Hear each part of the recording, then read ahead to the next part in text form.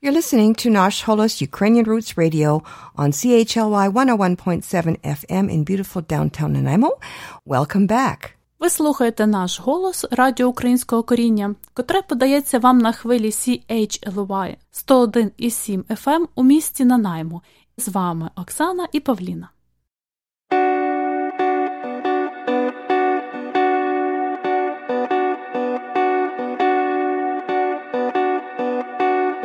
Подивись, яка красива лілія, позолоченим курсивом твоє ім'я, сліди від губ, тонкі маски масло, чи чути там мене за скло? Подивись, як плавно сходить лінія на круті бетонні сходи, мільярди недоведених, логічно неосилених цитат, між рядками нас не вчили читати. Тримай, ліліо, ліліо, ай-я, вірую, вірую.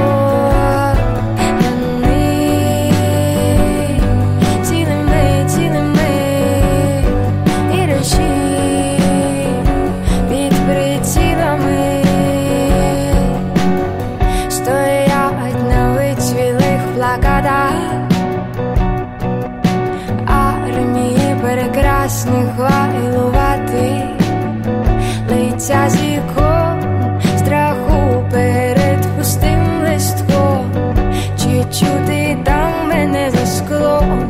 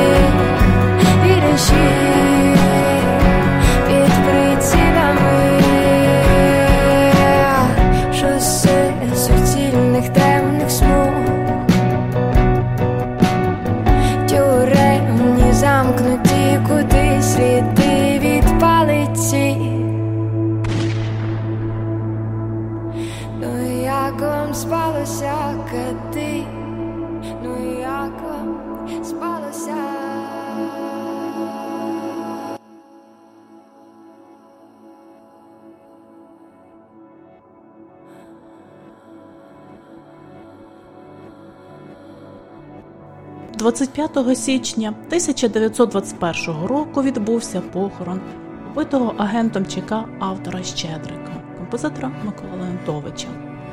Вбивство сталося в ніч з 22 на 23 січня. Була 6 година вечора по сонцю. До хати зайшов молодий чоловік, гарно вбраний, пальто з овечим коміром. Розмова російська, солдатська, попросився переночувати. Якби ж Леонтовичі знали, що дають нічліг вбивці. Прибулий казав, що в Марківці має багато діла, що він чекіст, проводить боротьбу з місцевим бандитизмом. Пропонував роздивитися документи з печатками Гайсинської ЧК. Особливо пропонував це зробити Миколі Дмитровичу. Леонтович роздивився їх і, повертаючи власникові, сказав: «А з такими документами небезпечно будь-де ночувати». Непроханий гість назвав себе на прізвище Грищенко. Звук пострілу розбудив отця. На ліжку під вікном напівзігнутим сидів Леонтович і зляканим голосом допитувався: «Це що, вибух?» Промовивши ці слова, впав на подушку. Над його ліжком стояв Грищенко. Він був босий, в одній білизні, в руках тримав зброю, викидаючи стріляну гільзу. Лаявся брудними словами, вимагав грошей. На очах усіх витрушував усе з гаманця Миколи Дмитровича. Забрав 5000 карбованців різною валютою і все поперекидав у будинку, шукав речі і так з речами і вийшов. У цей час Леонтович лежав нерухомо з розплющеними очима. На ліжку і на підлозі була калюжа крові. На крик пана отця прибігли інші люди, наклали пов'язку на рану потерпілого. Леонтович ще встиг сказати: «Тату, я помираю». Коли приїхав лікар, Леонтович був вже мертвий.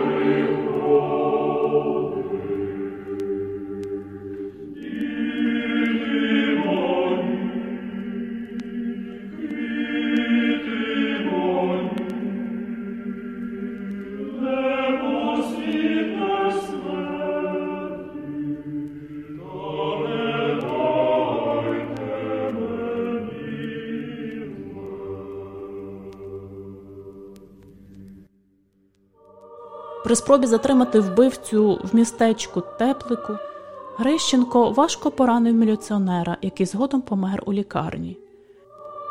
Чи шукали б убивцю, якби той не вистрілив у свого?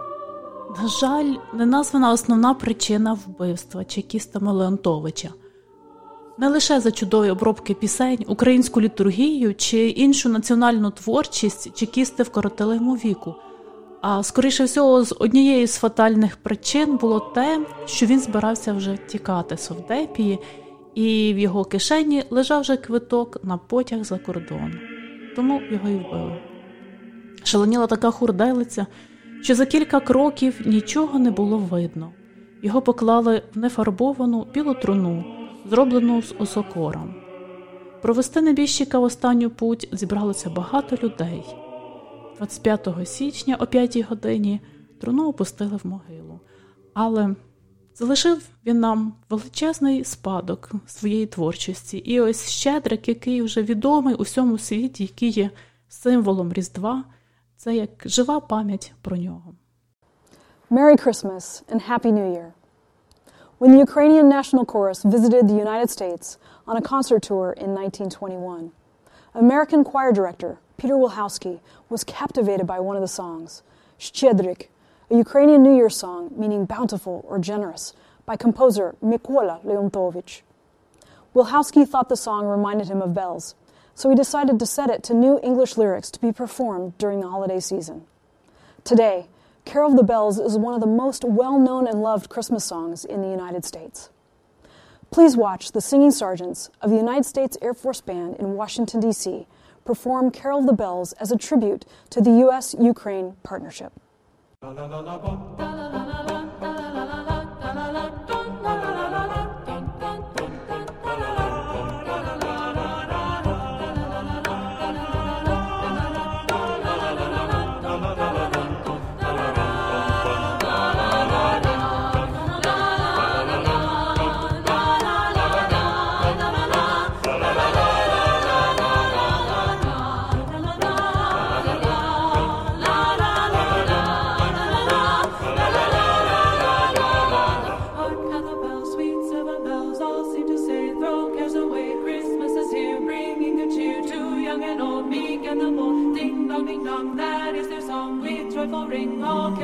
One seems to hear words of good cheer from everywhere filling the air. Oh, how they pound, raising the same, rolling them down, telling the tale.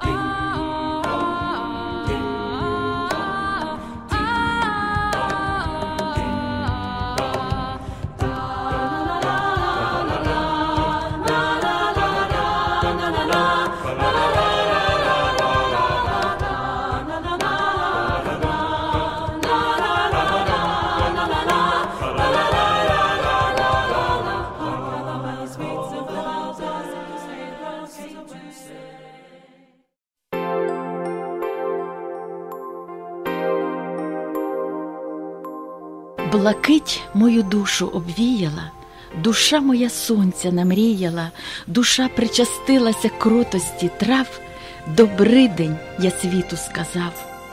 Струмок серед гаю, як стрічечка, на квітці метелик, мов свічечка, хвилюють, маюють квітучі поля, добридень тобі, Україно моя. Я сказав тобі лиш слово, вколо ж шум, який піднявся, в небі сонце задзвеніло, гай далекий засміявся.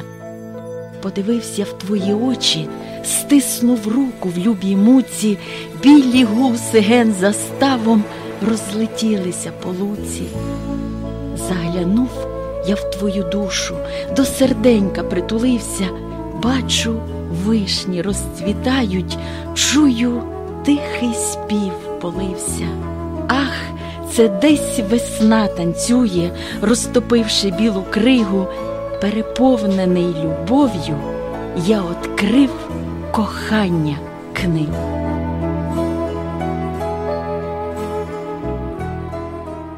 «130 років тому, за різними даними, 23 чи 27 січня, а в офіційних даних якраз називають останню дату 27 січня, у селі Піски на Чернігівщині у багатодітній родині дяка народився Павло Тичина. За документами прізвища поета Тичинін, саме він в одній із анкет стверджував, що справжнього ім'я Тичина Павло Григорович, але чомусь батькові забажалось переробити прізвище на Тичинін. Предки його належали до козацької старшини, а у так званих, утім, точна генеалогія поета не встановлена. У 1901 році, а це йому 10 років тоді було, батько влаштував його до хору при монастирі. І цей досвід залишився з Тичиною назавжди. Це відобразиться не лише у звучанні його поезії. Творчий шлях поета, одного з найбільш знаних українських поетів ХХ століття, припав на складний період української історії. Для сучасників він лишається далеко непізнаною особистістю. Бій Тичини з життям був непростий, починаючи з дитинства. Він був 7-м у багатодітній родині, досить хворобливим, і мало хто міг на той час уявити, що він може стати настільки видатним поетом, академіком, знатиме 12 мов і перекладатиме із 40. І це будуть далеко не всі його таланти. Батько Павла Тичини був сільським дяком і вчителем грамоти у школі. Незважаючи на те, що сам закінчив лише бурсу, він був досить грамотний і надавав вагомого значення освіті своїх дітей. Але при тому всьому він був досить консервативним, він противився навчанню дочок.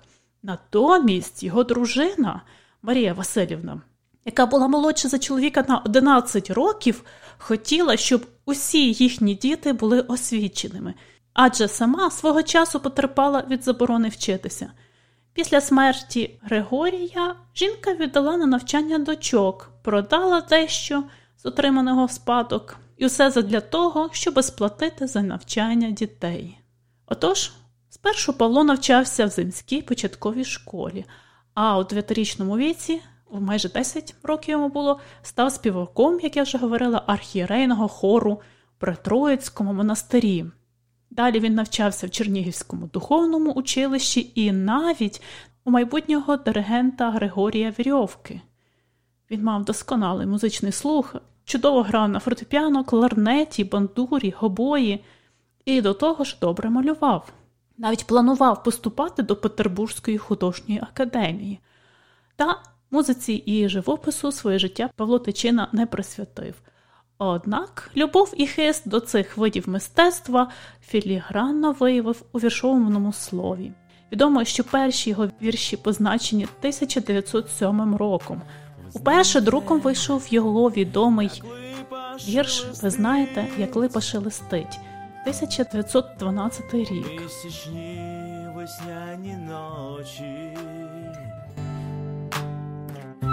Кохана спить, кохана спить, піди збуди, цілуй її очі. Кохана спить, кохана спить, почули ж, бо так липа шелестить.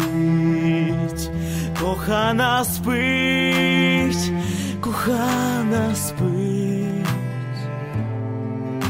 почули ж, бо так липа шелестить.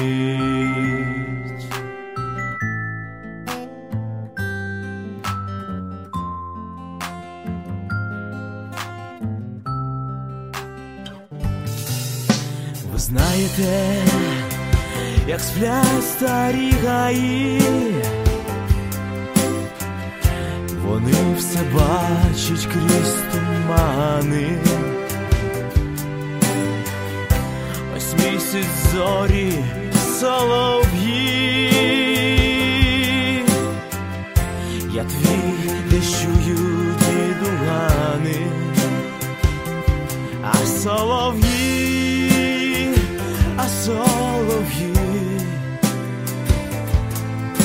та ви вже знаєте, як сплять старі гаї, а солов'ї,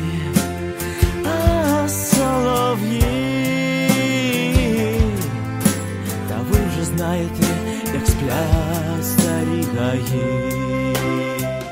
Як казав історик літератури Сергій Єфремов, Павло Тичина був дивним мрійником з очима дитини і розумом філософа.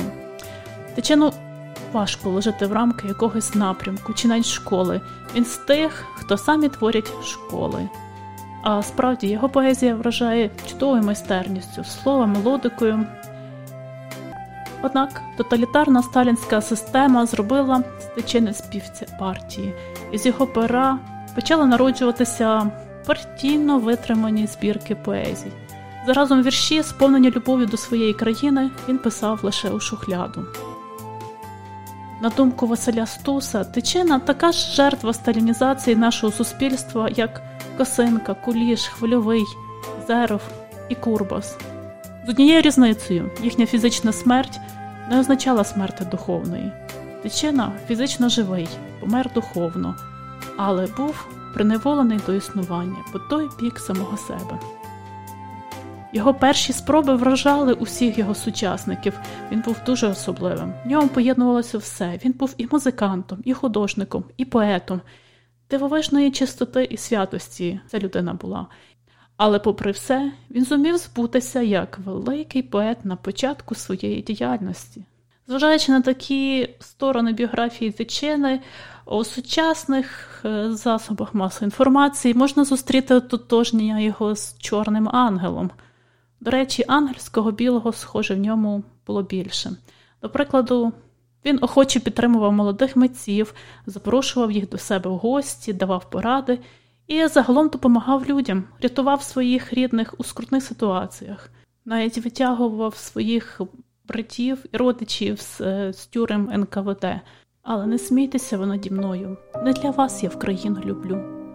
Не для вас виливаю ці сльози з журбою, щоб ніхто їх не бачить нічною добою, коли довго від думок не сплю. Так писав Павло Тичина. О, панно Інно, я сам. Вікно, сніги. Сестру я вашу так любив, дитинно, золотоцінно. Любив давно, цвіли луги. О, люба Інно, ніжна Інно, любові усміх квітне раз ще й тлінно.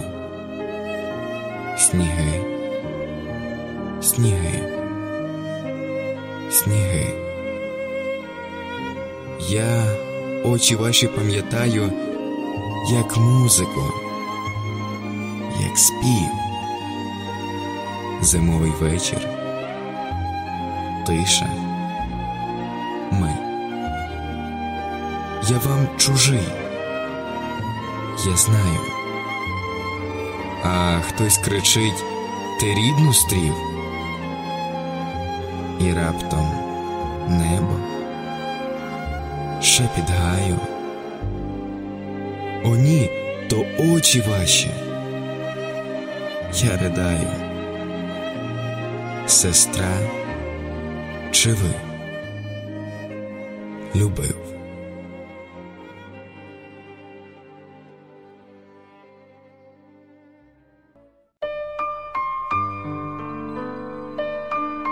Десь на дні мого серця заплела дивну казку любов.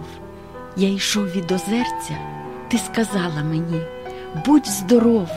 будь здоров, ти мій любий козаче. Ах, а серце і досі ще плаче.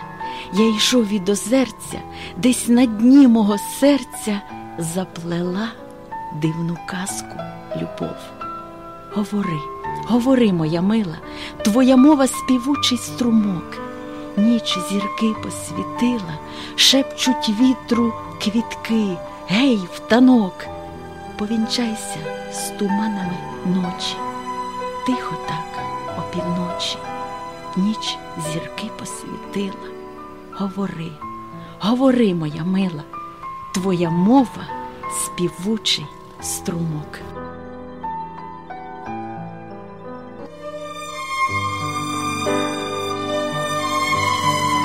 Щомісяцю зіроньки кажуть ясненькі, що шепчуть квітки уночі над рікою, про що зітха вітер, що чують тумани, коли гай зелений цілують, милують. Хотів би я знати, про що той струмочок у мріях своїх гомонить між травою, що листячко шепче, мов дише в садочку, про що очерет пісню сумною дзвонить. Хотів би я знати, та хто теє скаже? Хто скаже мені, що могили гадають, чого реве вітер північний в діброві, чого він лютує, чому так радіє? Скриплять і ридають дерева під вітром. Чого? Болить серце, чи доля їх гірка, чи давлять важкі понурі їх хмари, і плаче травиця сама при дорозі.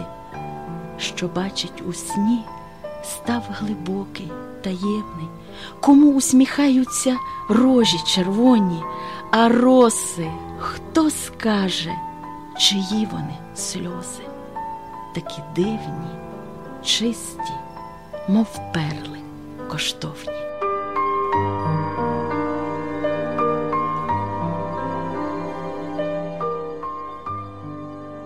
В темряві ночі тополі тріпочуть, тихо зітхає вітрець за вікном, щось квіточки, мов спросоння, шепочуть.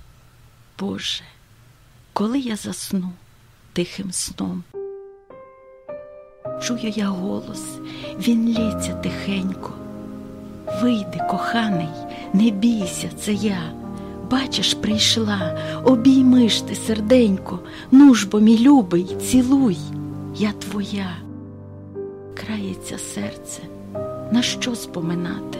Знаю, мене не любила вона, згадка лишилася тільки кохати. Усміх зітхання, лиш згадка сумна. Згадки ці муки, чого вони хочуть, час те забути вже, цить, серце, цить. Милий, забути, тополі тріпочуть, любий, забути, вітрець шамотить. Тиша знов шепче, о, вийдеш бо, милий. Цить, хтось сміється отам за вікном. Ні, то тополі вночі зашуміли. Боже, коли ж я засну тихим сном? Ну, ми вже скінчили нашу програму, вже час додому і сказати до побачення. До зустрічі наступного тижня. Tak, and you've been listening to Nash Holos Ukrainian Roots Radio here on CHLY 101.7 FM in Nanaimo. Please join Oksana and me here again next Wednesday from 11 a.m. till 12:30. And until then, do stay in touch with both of us via our Facebook page and Twitter. In between broadcasts, please visit us online where you'll find transcripts, audio archives, and other features, as well as the podcast feed for this and earlier shows. And that's at www.nashholos.com. You can also find Nash Holos on Mixcloud, Apple Podcasts, Spotify, YouTube, and other podcast places, and of course, on your favorite podcast app. So stay tuned next for Nasha Kasha, a Ukrainian almanac, hosted by Stefan Andrusiak, followed by Wellness Wednesday to learn how to be healthy naturally. I'm Pavlina. І Оксана. Thanks so much for listening. До зустрічі. До зустрічі.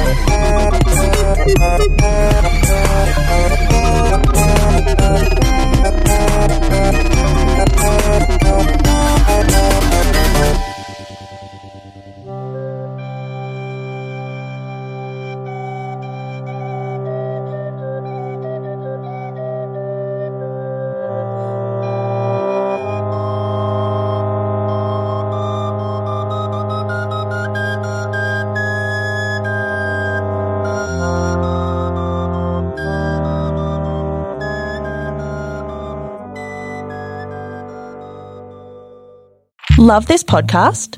Support this show through the Acast supporter feature. It's up to you how much you give, and there's no regular commitment. Just hit the link in the show description to support now.